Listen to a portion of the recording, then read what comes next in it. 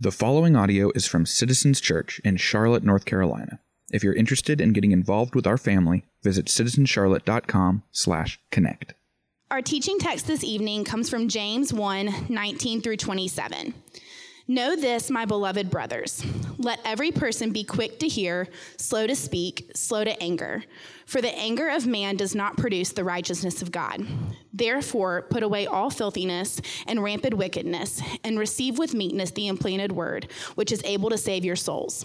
But be doers of the word, and not hearers only, deceiving yourselves. For if anyone is a hearer of the word and not a doer, he is like a man who looks intently at his natural face in a mirror.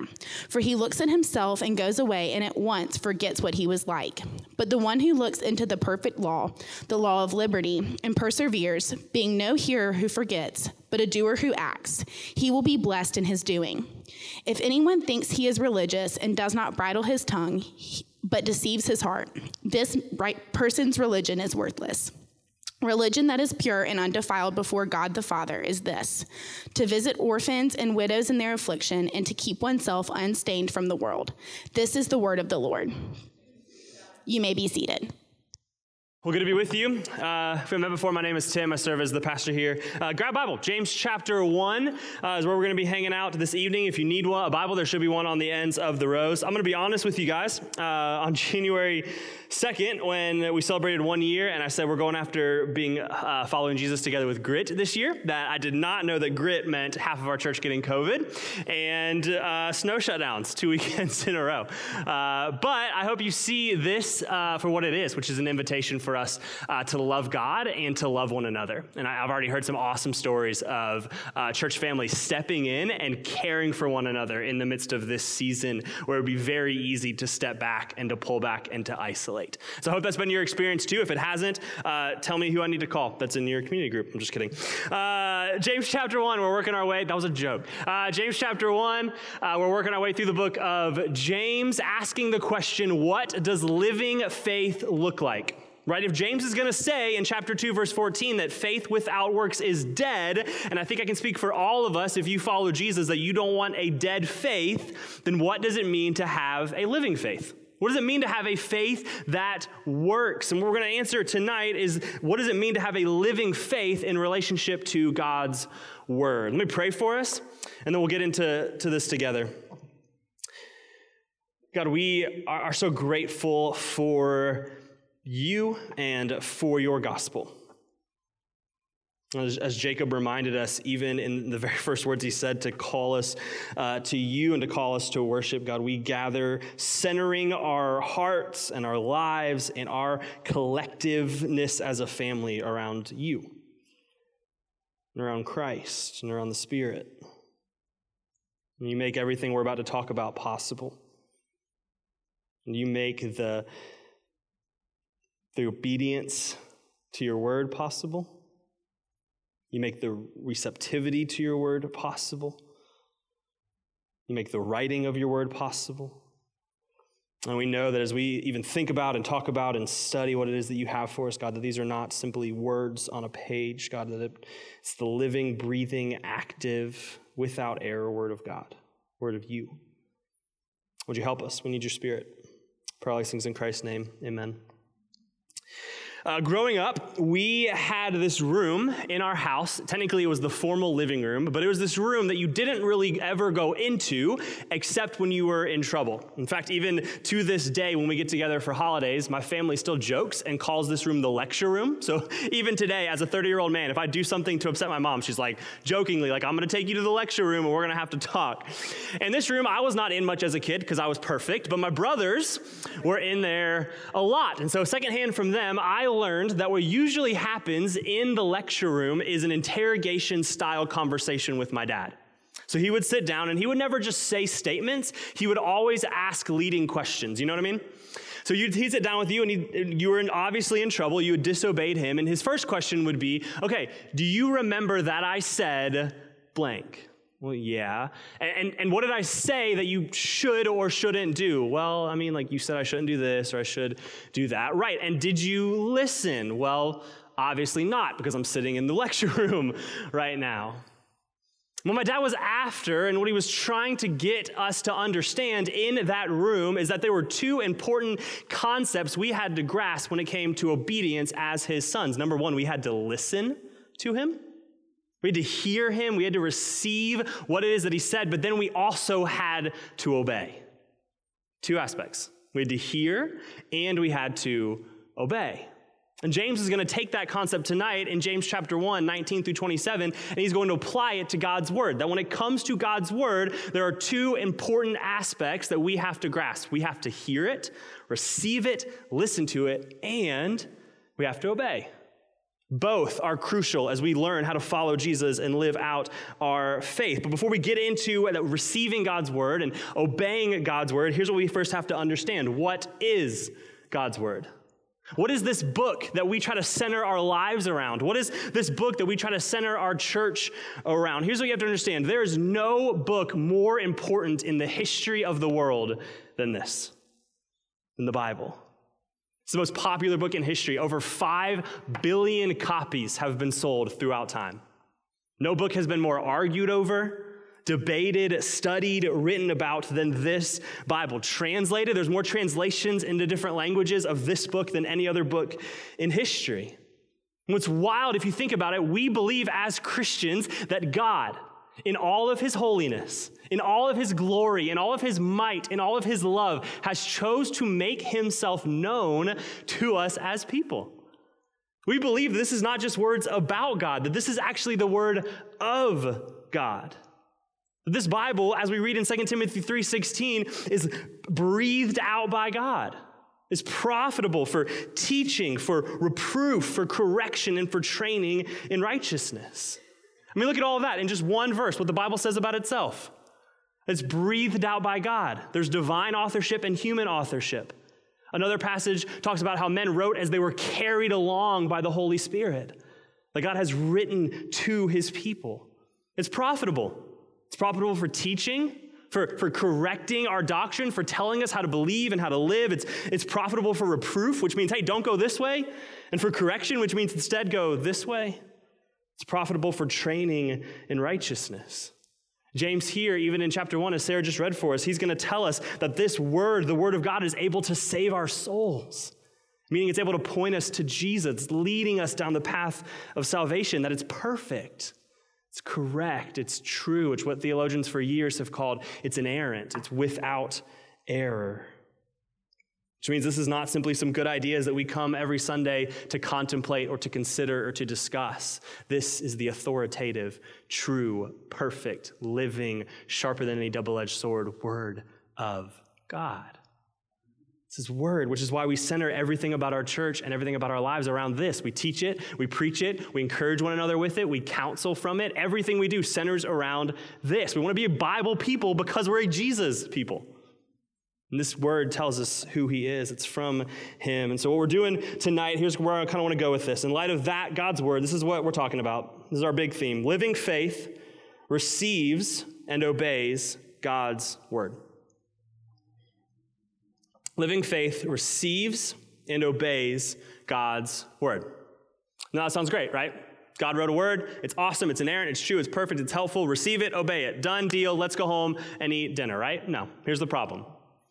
Sin.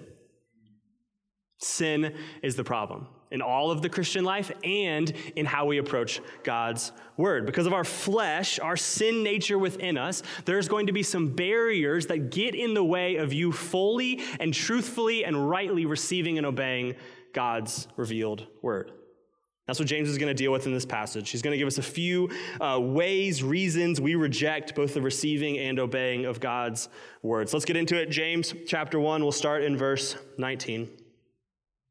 James writes, "Know this, my beloved brothers. Let every person be quick to hear, slow to speak, and slow to anger."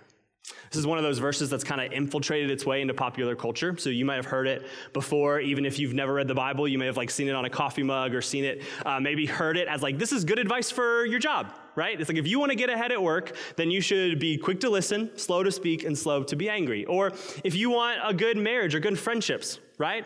It's best to listen a lot more than you talk and to be patient with the other person. And that's true, and that's good life advice and a helpful proverb and wisdom for life. But in the context, what James is actually talking about is that this should be a mark of our posture towards God's word. That when we approach God's word, as he's about to get into, we should be quick to listen, quick to receive, quick to hear. We should be slow to speak, slow to rebut, slow to justify, slow to kind of excuse around. And we should also be slow to anger, defensiveness, a posture that says, yeah, I know God's word says that, but I just don't like it. Quick to listen, slow to speak, slow to anger. Why? Verse 20. For the anger of man does not produce the righteousness of God. Therefore, put away all filthiness and rampant wickedness, and receive with meekness the implanted word, which is able to save your souls. Let me give you a diagram that I think will be helpful as we think about this idea of receiving God's word. So this is, I made this. That's a stick figure. That's you or me. This is that kind of good design you come to a church plant for, all right? So stick figure, that's you. James says that we are supposed to receive God's word. That's what the arrow means. God's word comes to us. Again, I made this, don't blame Stephen. But here's the problem, there's a barrier. And James says that barrier happens. We can't receive God's word for 3 reasons, because we are angry, we are arrogant, and we are sinful. That's what he says. Look at the passage, right? Verse 19. Right? He says, be slow to anger. Why? Because anger doesn't produce the righteousness of God. Verse 21, put away all rampant wickedness. Put away your sin. Put away your rebellion against God. Again, in verse 21, he says, receive with meekness or humility the word of God, which means the opposite of receiving with meekness is what? Arrogance that pushes away. James's argument is that we can't hear and receive God's word because in our sin, we are arrogant, angry, and set on doing whatever it is we want to do. Keeps us from receiving God's word. Think about it this way. Have you ever tried to have a conversation with someone who was arrogant, angry, and set on doing whatever it is they want to do? Don't raise your hand. You're like, they're sitting next to me. So frustrating, right? Have you ever had this conversation with someone and you're like, you can just tell from the jump, they are arrogant and angry and they're going to do whatever it is, so this conversation doesn't really matter. Right? Like you're just saying stuff and it's just bouncing off of them like they're just a brick wall. More often than not, and I like to admit this is me. So a few weeks ago, I was having we'll just call it a disagreement with my wife. And we were kind of going back and forth. And it was one of those arguments that about 5 minutes in, I realized that I was completely wrong and she was completely right. Have you ever had those conversations? You know what I'm talking about? Where you're like, you get into the argument and you're like, yes, let's tango. And then you're like, oh, crap. And then you have a choice, right? You have 2 paths that you can take in that moment. You realize they're right, I'm wrong. You can take path A, which is, okay, I'm going to admit I'm wrong. I'm going to apologize. I'm going to tell them they're right. Or option B is that you're going to further hunker down in your position and, I don't know, hypothetically make stuff up to defend your side. Hypothetically. So we're in this argument, and I realize 5 minutes in, dang, she is right, and I am wrong. But because of my anger, there's a wall in my heart. And I'm like, no, I'm not going to receive that. I'm not going to listen to that. I'm not going to admit it. And then what happens is my arrogance catches up to my anger, and I start actually believing and justifying, thinking, no, maybe I'm not actually wrong. Maybe I am right. Maybe I do know what I'm talking about. And James says this is the posture we can have towards God's word. Arrogance and anger. And so what happens is we approach God's word in arrogance, right? And we start thinking, okay, I know better than this.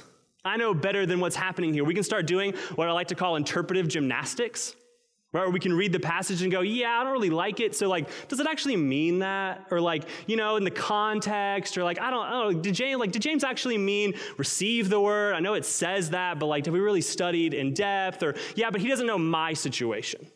He doesn't know what I'm going through. I was talking to somebody in our church this week about this idea, and they said, you know, it's interesting because it's like we think every book in the Bible is the book of Revelation. Right? Like if you've ever read Revelation, it's the end of the Bible. It's very, very confusing. There's creatures with like 6 wings and 6 eyes and heads of lions, and they're floating around the throne of God. And you're like, what is going on? But you know what's not confusing? Ephesians 4:32. Forgive one another as in Christ God has forgiven you. But we like to read it like it's Revelation. Are we sure? Like he means forgive? Like have we done the Greek work on that and like the verb conjugation? And like maybe in his context, forgive meant like don't forgive. And we just don't really know because we're like, not first century Jews. We do this, interpretive gymnastics. Or some of us, we're too lazy for that and we just get angry. I just don't like God's word. I don't like that you're telling me God's word. Hey, nice believer who loves me, trying to correct me in God's word. I'm no thanks. Who are you to overstep into my life? Arrogance, anger, it keeps us from receiving God's word. It affects how we read it. It affects how we study it. It affects how we listen to sermons, how we come up under good, godly, biblical authority, how we receive correction and help from other believers who love us and love God. And if you want to know if this is you, if you're like, is that me? Do I have that posture? Here's just kind of two helpful things. One, you have to look at all of life. So be wary of the deceptiveness that says because you're really good at receiving God's word in these 4 areas, that it means you're good in every area. Because oftentimes, at least in my life, there's those 1 or 2 areas that I'm not good at it in. You know what I mean? It's like I'm good with receiving God's word in the areas that I'm already good at. But then when it pushes on that thing I don't like, pushes on that thing I'm not good at, that's where it becomes a whole different ballgame. Second way to test yourself in this is to ask this question. When's the last time the Bible disagreed with you and you changed your opinion? Like genuinely, when's the last time you opened God's word and you read something and you're like, I don't think that right now, and now I do. I should change. I was scrolling through Instagram about an hour ago, kind of just trying to rest a little bit before preaching, and somebody had a post on there, and they said, it's interesting that I have found that my view of God always agrees with me. Does your view of God always agree with you? If you made a God in your image who only says things you already think. If you're here, if you're unable to receive the word in one area of your life or in many, James has an invitation from verse 21. Look at it. He says, therefore, put away all filthiness and rampant wickedness and receive with meekness the implanted word which is able to save your souls. In other words, we repent. Right? We put away all wickedness. We turn from what is not God. We turn from our ways that disagree with and rebel against what God has declared in his word, and we turn towards him. We receive with meekness. And notice the promise, his implanted word. This is a beautiful callback to Jeremiah 31. It's this prophecy in the Old Testament where God tells his people, one day I'm going to put my word on your heart. I'm going to write my law on your heart, which means that God doesn't want just his word to sit on us like this kind of outside source of authority where we're just grinning and bearing it and trying to follow him all the time. He actually wants to put his word in our hearts to do a new work from the inside out. Actually change our hearts, to change our desires. We would obey him. But not only obey him, but want to obey him, want to receive what he has for us. That's the first step. Receive God's word. That's a good step, a necessary step, but it's only the first step. James continues, verse 22. But, he says, receive the implanted word with meekness, but be doers of the word and not hearers only, deceiving yourself. Here's what James says happened. We receive the word, we try to push aside by the power of God's Spirit our arrogance and our anger and our selfishness and our sin, and we receive it. But James says, don't just stop there. Don't just receive it. Don't just embrace it. You actually have to do what it says. And look at this picture that he says, verse 23. He says, for if anyone is a hearer of the word and not a doer, he is like a man who looks intently at his natural face in a mirror. For he looks at himself, notice this, and goes away and at once forgets what he was like. The Bible's funny. James is like, hey, you want to know what it's like if you hear God's word, study God's word, read God's word, walk away and do nothing? You're like a man who spends 20 minutes staring at a mirror and sees, hey, this is all that's wrong with me, and then walks away and changes nothing about his appearance. I can put this into our life. Imagine that I would stand before a mirror for 20 minutes and I'm inspecting my face and what I'm wearing and all this kind of stuff. And then finally, after 20 minutes, looking intently at myself in the mirror, I walk away and I walk up to you and I say, hey, question, am I bald? I'm just curious. And you'd be like, you're what? Yeah, what? You would think I was crazy. And James says that's what we do when we receive God's word but don't actually obey what it says. When we hear it, when we study it, when we read it, and we don't actually put it into practice. Because here's what happens. God's word is like a mirror. It lays us open before ourselves. Look at how Hebrews puts it. Hebrews 4:12. It says, for the word of God is living and active, sharper than any two-edged sword, piercing to the division of soul and of spirit, of joints and of marrow, and discerning the thoughts and intentions of the heart. Verse 13, and no creature is hidden from God's sight, but all are naked and exposed to the eyes of him to whom we must give an account. You've experienced this if you have God's Spirit and you've read his word, right? You open it up and you're like, what? You just see stuff. The Bible says it's like a mirror, that God's word lays us open and vulnerable before God and before ourselves. This is who you actually are. This is who God is. This is where it doesn't line up. But what happens is, like someone who looks in a mirror, we walk away and we don't do what it says. I got another diagram. I know you were waiting for the rest of it. So we receive God's word, and then James says, not just a hearer, but you're a doer. And so he keeps going. He says, you have to obey. You have to obey God's word. But here's the problem. Because of sin, there's a barrier there.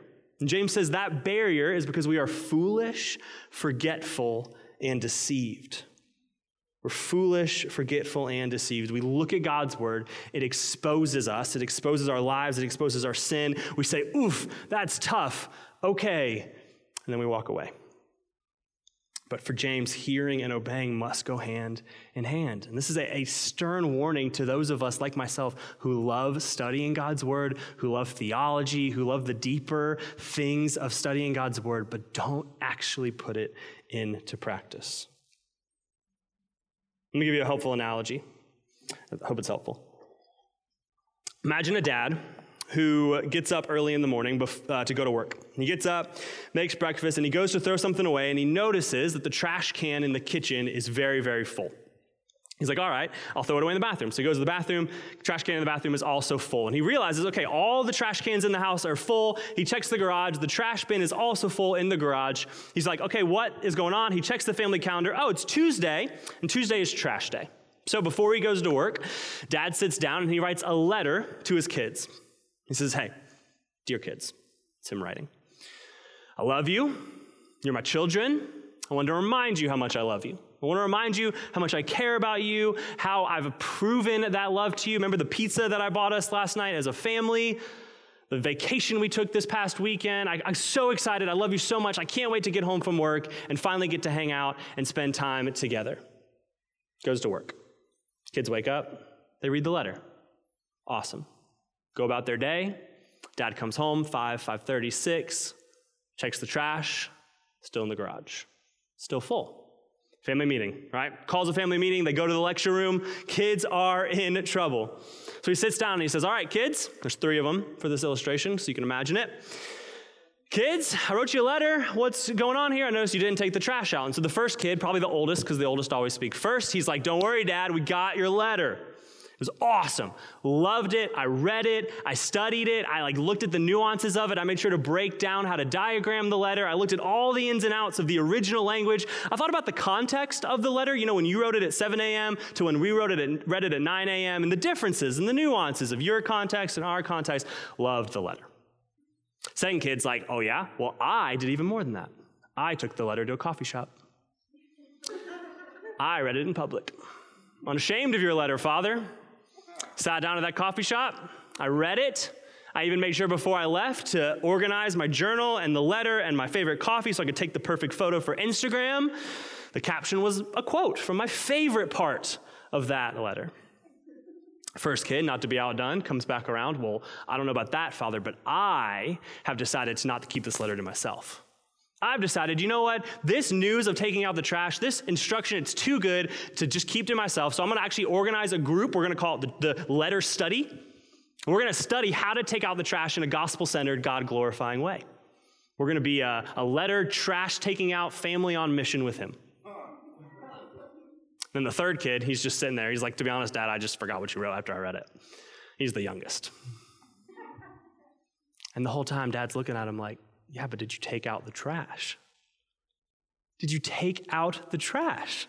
That's great that you loved the letter. That's great that you studied the letter. That's great that you got the nuances of the letter. But did you do what the letter says? Did you take out the trash? In church, that's what we are tempted to do all the time with God's word, are we not? So we show up on Sundays to a gathering. We hear God's word preached and proclaimed, and for the most part, we're like, yes, that was a good word. I like that illustration. He made me laugh a little bit. He told some good stories. That quote, I don't remember what it said, but it was fire. I just remember that it was fire. And then we leave and do nothing and change nothing. We sit down in the mornings, we got our Bible and I keep saying our Bible and our coffee, and we read it. We study it, and we're convicted by the power of the Holy Spirit from what God has written, and we're like, yes, we even journal about it. Convicted by James 1 today. Oof, good word, God. And then we do nothing. We change nothing. We go to community group. Somebody across the circle from us in community group. They share some good insight that God is teaching them from God's word, and we might even say out loud, yes, good word. Retweet. Did y'all say that in your group? And we change nothing. Or, convicted by the Lord. I want to be a better husband. So you know what I'm going to do? I'm going to study the passages about being a better husband. Ephesians 5, 1 Corinthians 13. This is what love is. It sacrifices like Jesus sacrificed. I'm even going to read 2 Christian books that talk about what it means to live as a sacrificial husband, because I'm really interested in changing this. And then it's Friday night, and my wife asked me to help out with chores around the house, and I say no, because I'd rather watch TV. Receiving is different than doing. You have to have both. James says we don't just receive. We got to do that. We have to do that. We got to look into it. But we also have to obey it. We also have to do what it says. And that's his goal, his whole summary in verse 25. Look at this with me. Verse 25. He says, but the one who looks into the perfect law, the law of liberty, and perseveres, being no hearer who forgets, but a doer who acts, he will be blessed in his doing. James says, if you just hear the word, if you just receive the word, but you don't do what it says, you're foolish. You're deceived. If I can just warn you, church, I think one of the biggest ways that we're deceived into not actually doing is by stopping at being willing to do. You know what I mean by that? Good intentions are different than obeying. Being willing, a good thing. Being willing is a good thing. Being willing to do something and actually doing the thing are two different things. Now, being willing is a good first step, but often we stop there. I'm really willing to do this, but we don't ever actually do it. Listen to me, church, don't be willing to share the gospel. Share the gospel. Don't be willing to encourage someone in your community group who is in need and needs you to remind them of the gospel. Actually encourage them. Yeah, I have good intentions to be generous. That's great. Actually be generous. I have good intentions to engage my neighbor with that's good. Actually engage. There's a difference between being willing and actually doing it. And James says if we don't actually do it, we're deceived. We have a dead faith. In case you think that's just too harsh from James, he got it from his brother Jesus. Jesus talks about this all the time in the Gospels. I'll give you 2 examples. John 14:23. Jesus answered him, if anyone loves me, he will keep my word. If anyone loves me, he'll keep my word. He'll do what it says. And my Father will love him, and he will come to him and make our home with him. John 15:14. You are my friends if you do what I command you. So James says we look intently.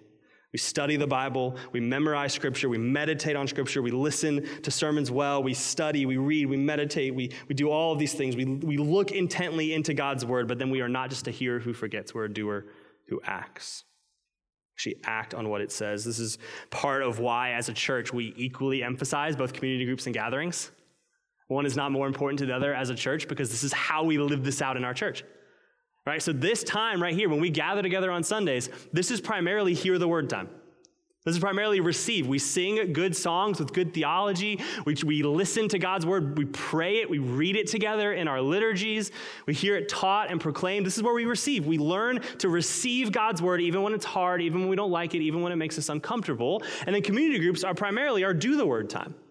Obey what it says as we figure out in the context of other followers of Jesus how to actually live out our faith. Not just talk about how to live out our faith, but actually keep each other accountable and pushing each other towards obedience. So we do both, gatherings and groups. If you miss one, you miss one of the wings of the plane. I don't know a lot about planes, but that's bad. And then he wraps up the passage, verse 26 and 27. He's going to give us kind of a barometer of 3 things. We're going to hit these later in the series, so we're not going to talk about them much now, but let me just give them real quick. 3 tests James is going to give to whether you know how you're doing on hearing and obeying God's word. He says, if anyone thinks he is religious and does not bridle his tongue but deceives his heart, this person's religion is worthless. Religion that is pure and undefiled before God the Father is this, to visit orphans and widows in their affliction and to keep oneself unstained from the world. James says really clearly, if you want to know if you're doing a good job receiving and doing God's word, 3 tests. Number 1, how's your speech? Do you use your tongue to bless or to curse, to build up or to destroy? 2, do you love and serve the poor? He says, do you visit the orphans and widows in their distress? And then 3, do you have a pattern of consistently saying no to sin? None of us are perfect. All of us sin. All of us give into temptation. That's a part of living as fallen human beings on this side of eternity. But do you have a pattern of consistently saying no to sin and yes to God? 3 easy tests. Like I said, we'll address them in more detail in weeks to come. Let me kind of close us out. Summary of James 1, 19 through 27. The big theme is this: living faith receives and obeys God's word. And that, like what we're going to do for the rest of the series, is a hard word.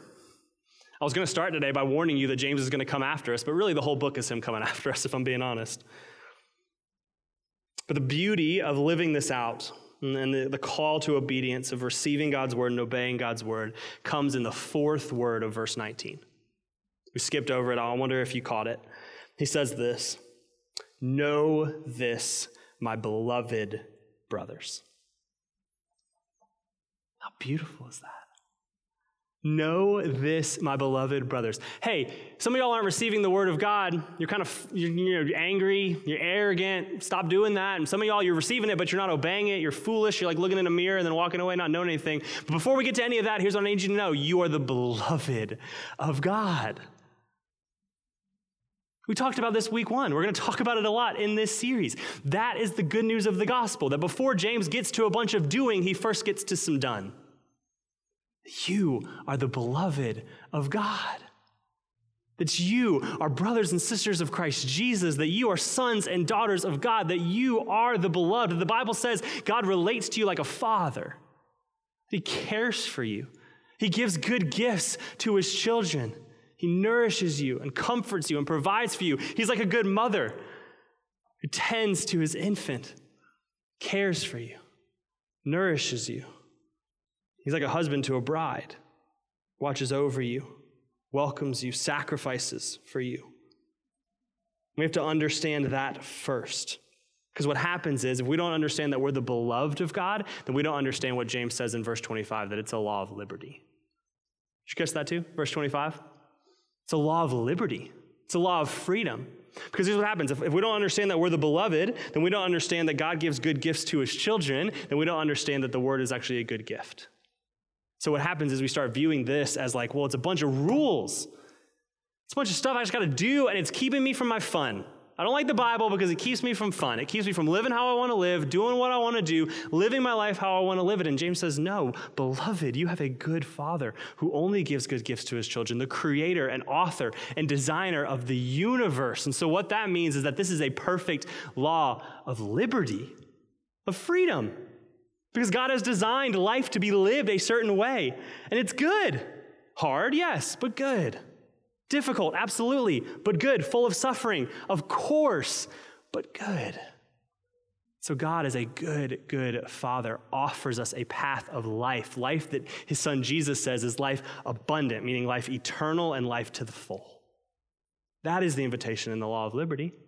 That's the invitation in God's word, that we don't receive and do God's word out of this like stern obligation to a bunch of things we don't want to do, but rather he implants his word in our hearts so that from the inside out, we have fresh desires to step into the law of freedom. But it all comes from understanding that we are the beloved.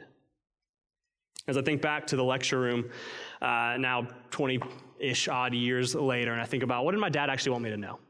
Like, what did he actually want me to know sitting in that lecture room the occasional time that I disobeyed him? What was he getting after? And I think, thinking about it, he was after 2 things. 1, did I know that he loved me? Like, did I know that my dad loved me? But 2, did I know that because he loved me, he was for my good? God's after the same thing. Beloved, Do you know that I love you? Do you know that I care for you? Do you know that in Christ you have eternal welcome by faith? And do you know that because I love you, I want what is good for you? So therefore, receive and obey my word. Therefore, do what it says. As we said week one, and we're going to keep saying over and over again, legalism says, I obey, therefore I'm accepted. I receive God's word, I obey God's word, therefore God welcomes me and loves me and calls me his own. But the gospel says the opposite. It says, no, we are eternally loved in Christ Jesus through faith. So therefore, we learn to receive God's word and to do what it says. That's the invitation. Because we are the beloved of God, with living faith, we receive God's word and we obey it. Let me pray for us. God, thank you for who you are. God, thank you for your word. God, that it is living and active. That we don't read something that's dead. We don't read something that's old or outdated or just doesn't apply to our context anymore. We don't read something that was really good ideas or this blueprint for life. God, we read your revelation to us. God, the true words of God, of you. That you and your glory, you and your might, you and your kindness have chosen to reveal yourself to us, that we can know you as a good, good Father. We can trust that because we are the beloved and because you only give good gifts to your children, God, that you want for us a law of liberty. A law that comes with some restrictions. Yeah, a law that comes with some don't do this and do this. Of course. But we know that all of those are invitations to life to the full in you. And so would you help us to trust you? Would you help in our times of arrogance and anger where we want to justify ourselves out of obedience to your word, where we want to say our context or our life circumstance, this just doesn't apply or it's not for me or you just don't understand, God, that we would have soft, receptive hearts, that we would put aside our sin and receive with humility the word you want to put in us. God, but we would not stop at hearing. It would help us not to be simply those who hear the word, but doers who act. God, when we read your word and it says repent, that we'll repent. When we read it and it says do this, that we'll do it. When it says don't do this, that we won't do it. God, that we would strive in all things, imperfectly, full of failure, but striving after following you. We need you. We love you. Pray all these things in Christ's name. Amen.